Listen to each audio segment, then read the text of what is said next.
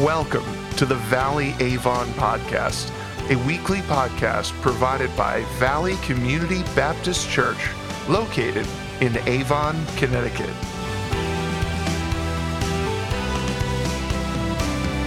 This week marks the beginning of our new series called Cost-Benefit Analysis. Is following Jesus worth it? In the first sermon of the series, Pastor Rob explores the first step in our cost-benefit analysis, determining whether each of us can be a disciple. Let's listen now. Let's pray together. Gracious God, every time we come into your presence, there's so much that we want from you. And at the same time, there's so much of ourselves that we hold back from you. And so, God, we ask today that you would help us to give you everything we are. In Jesus' name, amen. Does asking about the costs and the benefits of Christian faith just seem wrong? A cost-benefit analysis is a really organized and helpful way to make certain decisions. Harvard Business Review defines a cost-benefit analysis as the process of comparing the projected or estimated costs and benefits or opportunities associated with a project decision to determine whether it makes sense from a business perspective. The cost-benefit analysis framework is a really great way to make a lot of different decisions. In fact, right now I'm using a cost-benefit analysis to make a decision about my Christmas cactus. I love Christmas cactuses, particularly when they bloom. You're going to see a picture of a Christmas cactus in full bloom. Let's just say that's not my Christmas cactus. My Christmas cactus, actually, I love so much, I moved it. It's the only plant I moved from Minnesota to Connecticut 2.5 years ago when we moved here. And in the move, it nearly died. But it began to recover, and today it is thriving. It's growing, it's lush, it's green. It's just that when it comes time to bloom, it just puts out a few little blooms. Who wants a Christmas cactus that just puts out a few little blooms? You want a Christmas cactus to put out lots of blooms. So there's a solution. The solution that you can use to push a Christmas cactus that's not blooming to bloom is you have to feed its love to be in the dark. Christmas cactuses bloom when it begins to get dark outside.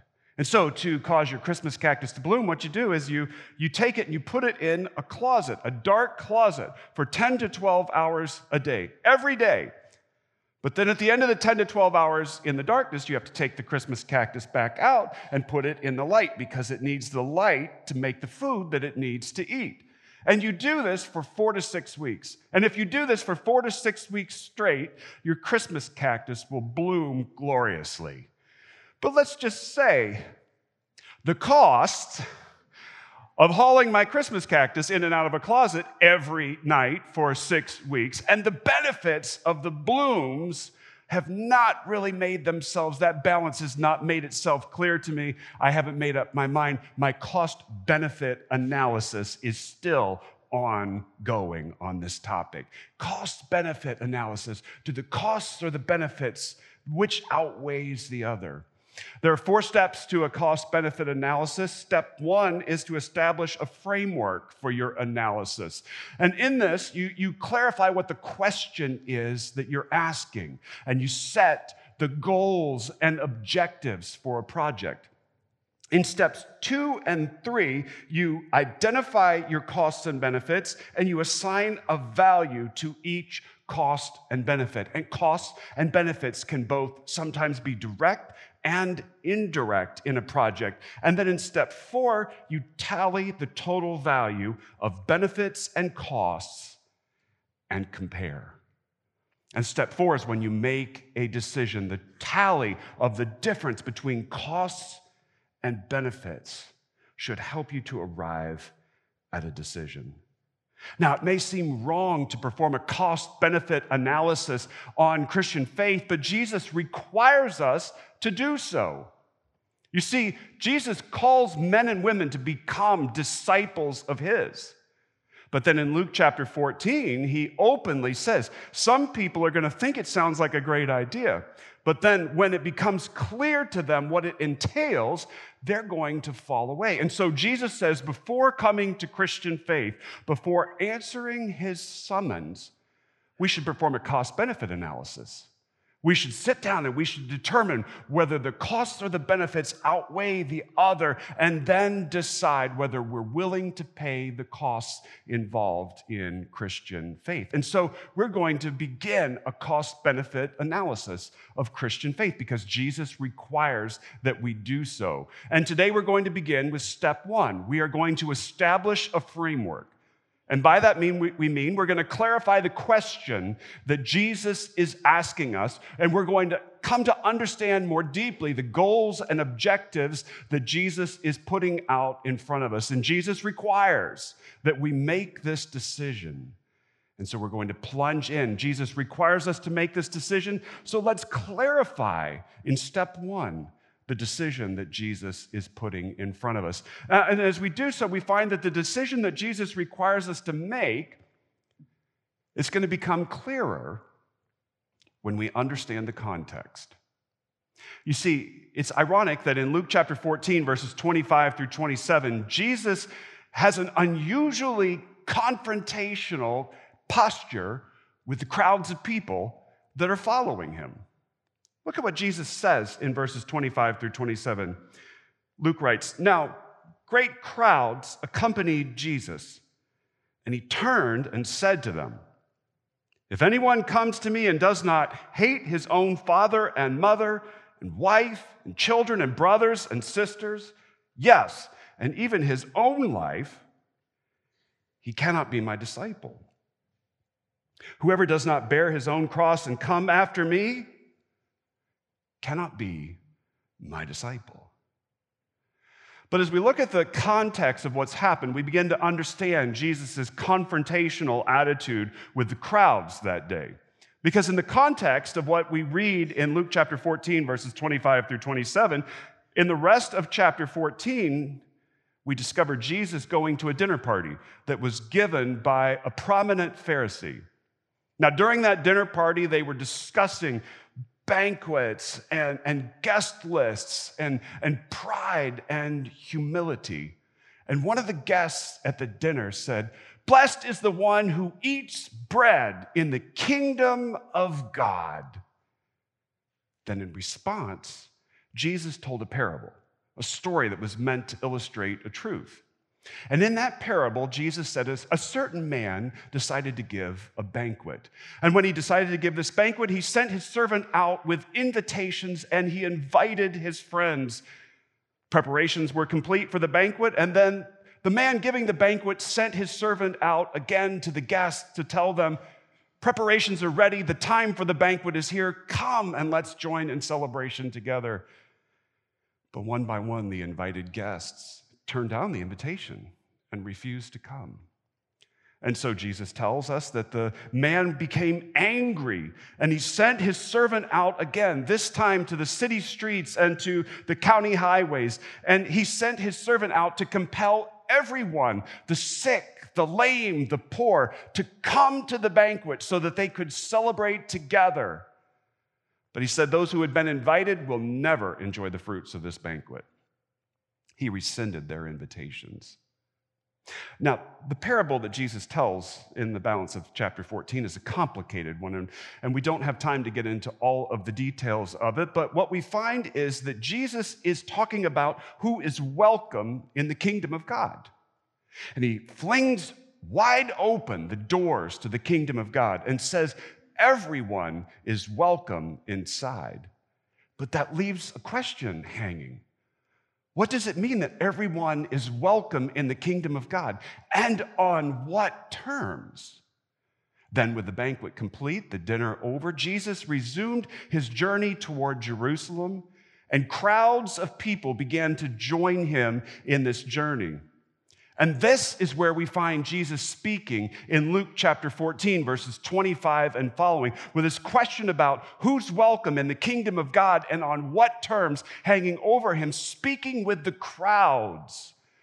Now, the crowds that were around Jesus, we have to understand, were people who were not people of deep faith in him. Instead, they were just exploring Jesus. They were interested in Jesus. They liked Jesus and wanted to know and experience more of him.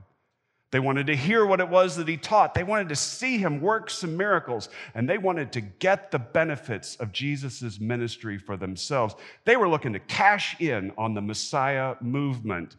Consequently, they were coming to Jesus looking for what Jesus could do for them, not at all concerned about what they could do for Jesus or for the kingdom of God, which meant that their loyalty would change quickly. They could be with Jesus one moment and against Jesus the next.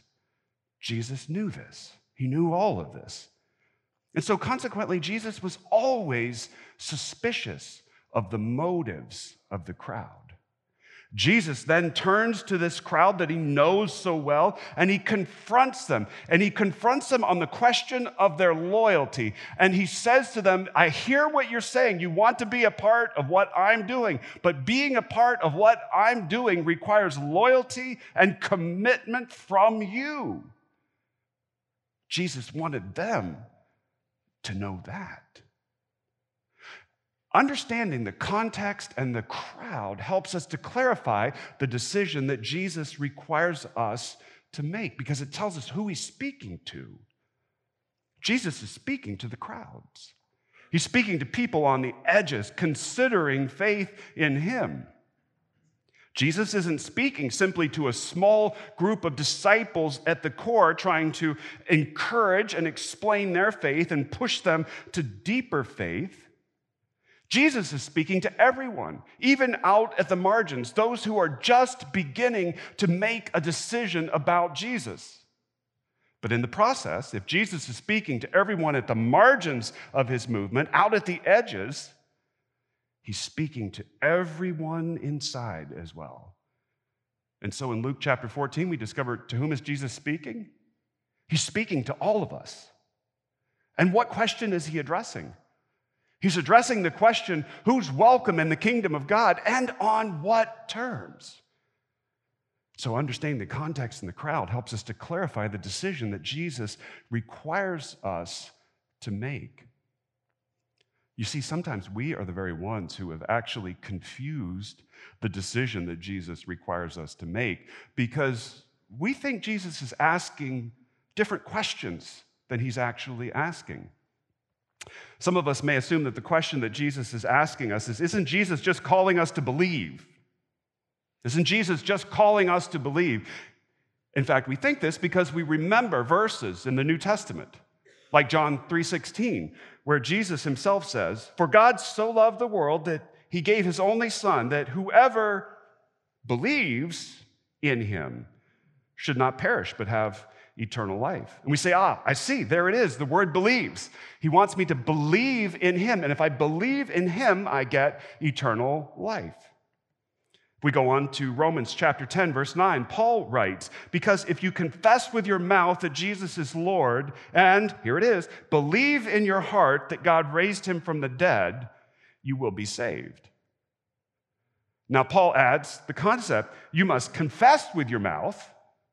You've got to say it out loud, but it begins with belief in the heart. And if I confess with my mouth what has already happened in my heart, that is, I have believed, then I am saved, which saved is what I want. And so we say, hey, isn't Jesus just calling us to believe? We say, well, yes, see, clearly Jesus is calling us to believe. But the definition that we have of believe and the definition of what Jesus says here are a bit off. Because sometimes when we hear the word believe, what we think we hear is, I must know a set of propositions and give assent. I must agree with those propositions. That's not actually what the word believe means here. We're going to explore more deeply what the word believe means in this context in the month of December, and I look forward to digging into what believe actually means. But when it comes to knowing a set of propositions and simply agreeing to those propositions, we discover that's not what Jesus is asking us to do, not fully. In James chapter 2, verse 19, we read, "You believe that God is one? You do well. Even the demons do that and shudder." So if believe, meaning to give assent to propositions that we know, if that's what believe means, it's important and it's a start. And as we explore the term believe, which we're going to do in more detail in the month of December, we will discover that what Jesus means by believe is critical. That is what he is calling us to do. But if believe simply means that we know and agree to a set of propositions, that's not yet fully what Jesus is asking us to do. It's part, but it's not all. You say, okay, well, isn't Jesus just calling us to follow him? In fact, in his own ministry, Jesus repeatedly called people to follow him. In Mark chapter 1, verse 17, we read, "And Jesus said to them, 'Follow me, and I will make you become fishers of men.'" Now, by follow Jesus, what we understand is I will obey Jesus, I will go where he wants me to go, and I will adopt a new way of life. And we are getting much closer now to what it is that Jesus is calling us to do. He is indeed calling us to follow him, to change our code of ethics, and to obey him. But to obey him, there's something still more that Jesus wants from us. Which leads us to the question, is Jesus calling us all to be his disciples? Is Jesus calling us all to be his disciples? Well, let's look at what Jesus said in Luke chapter 14, verses 25 and following. In Luke chapter 14, verse 26, Jesus said this, "If anyone comes to me and does not hate his own father and mother and wife and children and brothers and sisters, yes, and even his own life, he cannot be my disciple." In verse 27, he goes on to say, "Whoever does not bear his own cross and come after me cannot be my disciple." And at the end of the passage, in verse 33, we read, "So therefore, any one of you who does not renounce all that he has cannot be my disciple." The subject that Jesus is addressing in Luke chapter 14, verses 25 through 33 is, who can be his disciple? Having thrown open wide the gates of the kingdom of God and said, "Everyone is welcome," we ask, everyone is welcome on what terms? And Jesus clarifies the question is, can you be my disciple?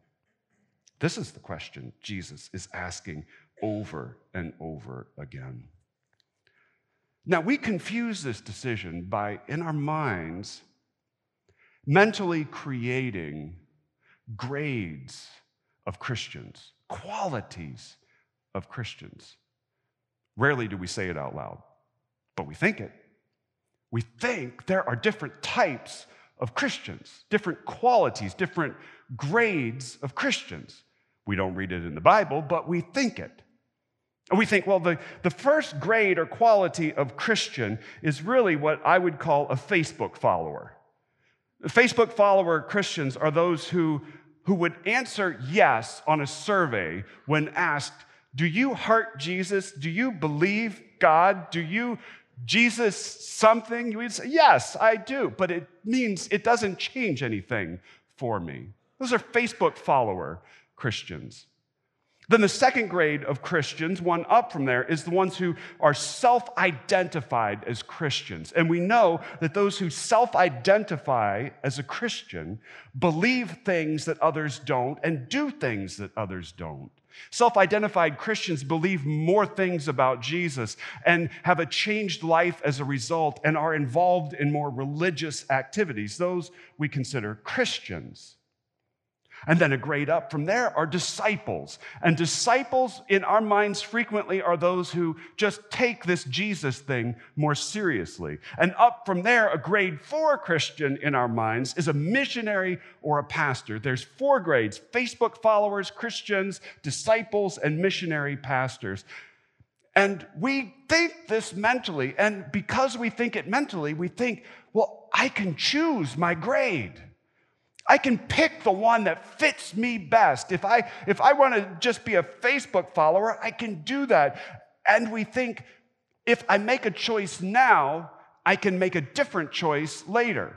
I can be a Christian now, and when I'm done raising the kids and I have more time, I can become a disciple. And if I really enjoy being a disciple, maybe I will be on mission. And I can change my grade at will depending on my circumstances and my convenience.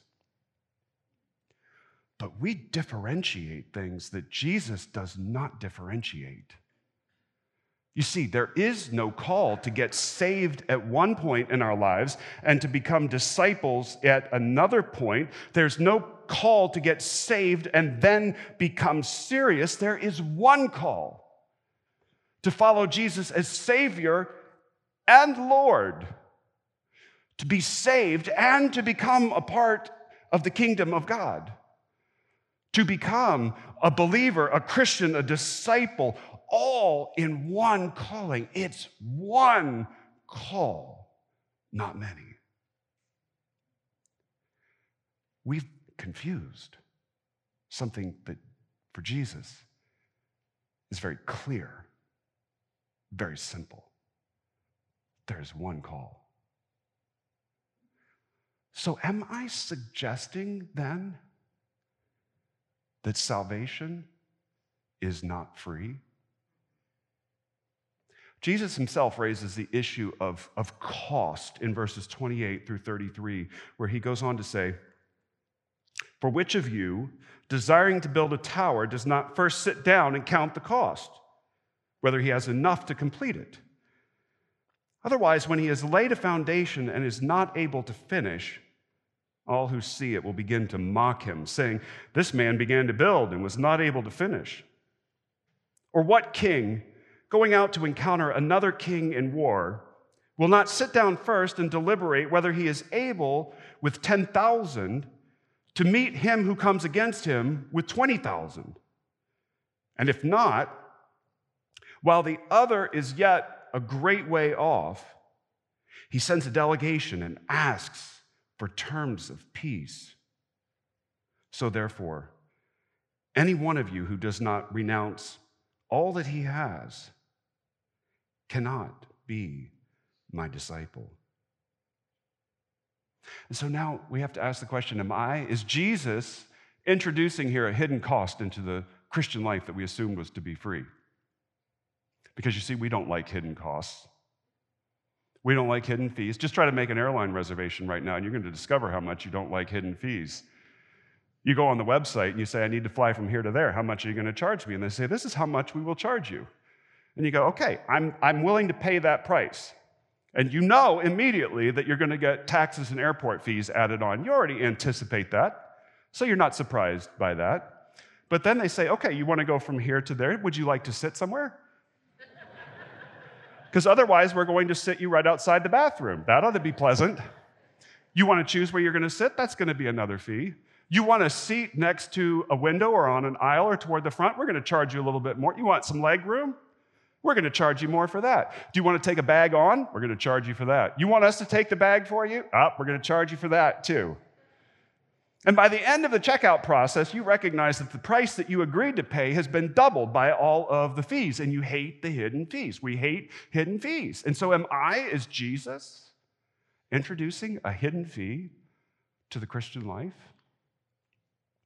I have to reiterate for you today that salvation is free. The New Testament makes this absolutely clear to us. Paul writes in Ephesians chapter 2, verses 8 and 9, "For by grace you have been saved through faith.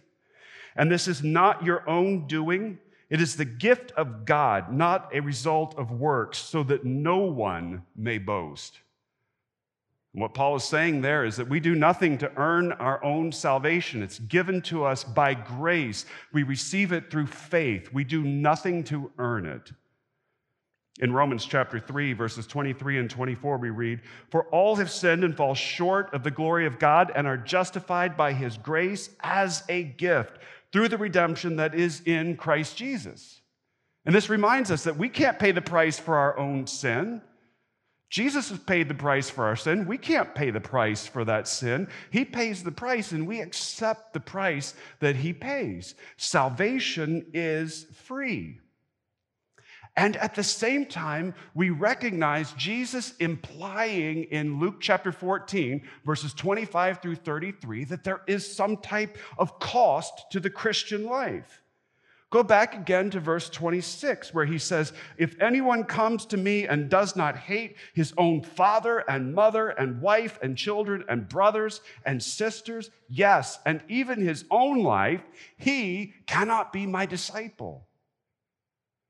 Now, next week, we're going to dig a little bit deeper into what he means by hate, but let's just say this week that what Jesus is driving at here is that we must love him more than we love anyone else.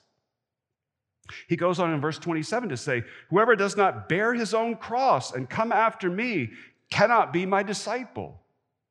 And we'll dig into that image more next week, but what it basically means is that we lay down our lives for him.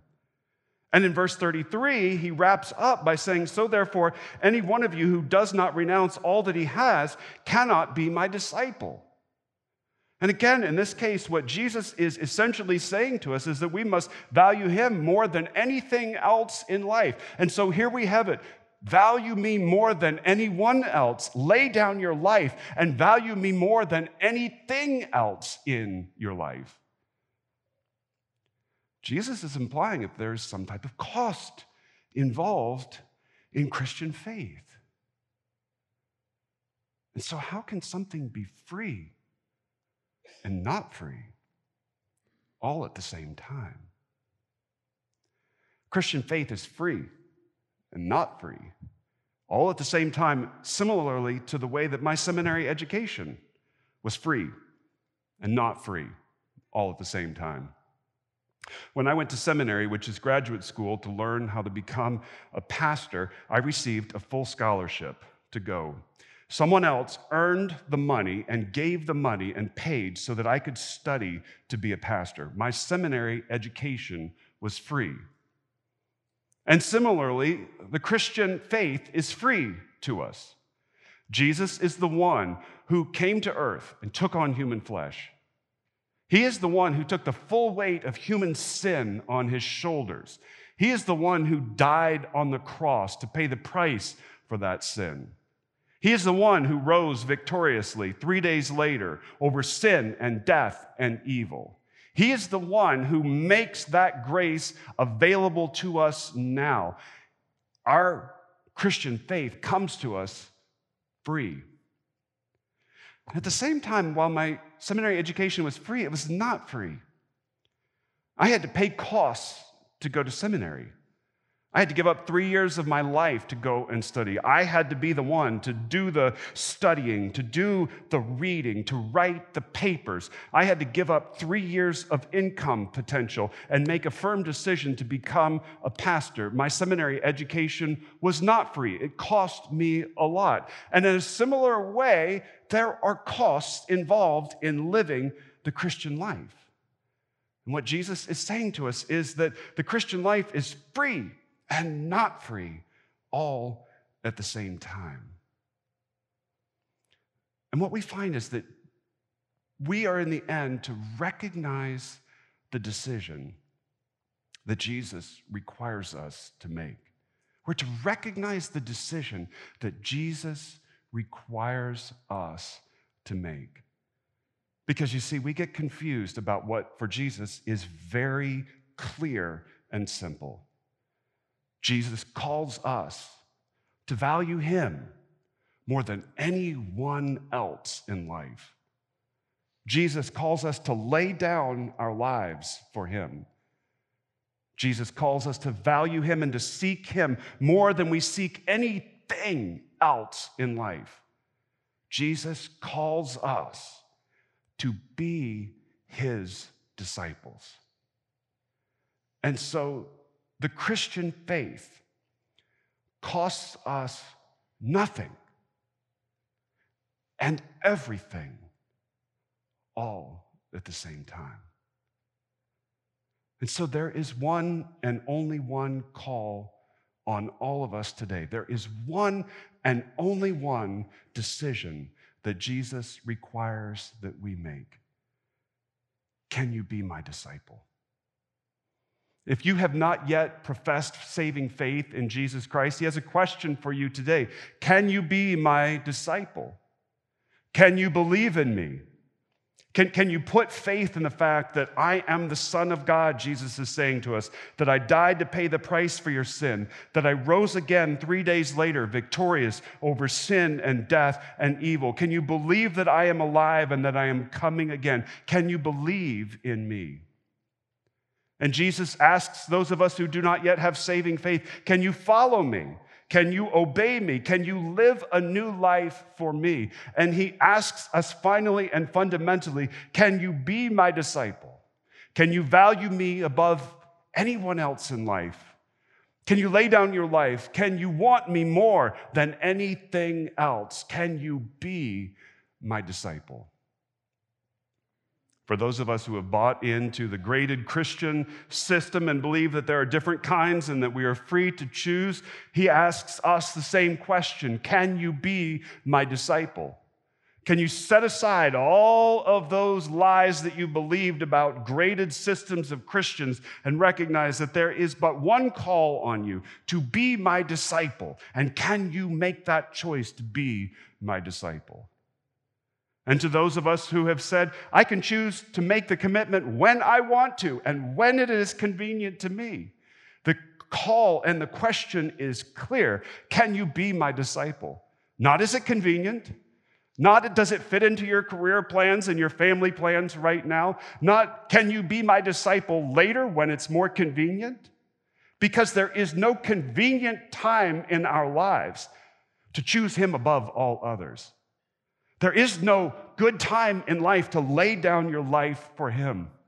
There is no opportune moment that we will find when we can choose him above everything else. And so to those of us who want to time our decision, there is one question Jesus asks of us today. Can you be my disciple? Recognize the decision Jesus requires us to make. Can you be my disciple? That's the question. And recognizing the decision Jesus requires us to make is step one in our cost-benefit analysis.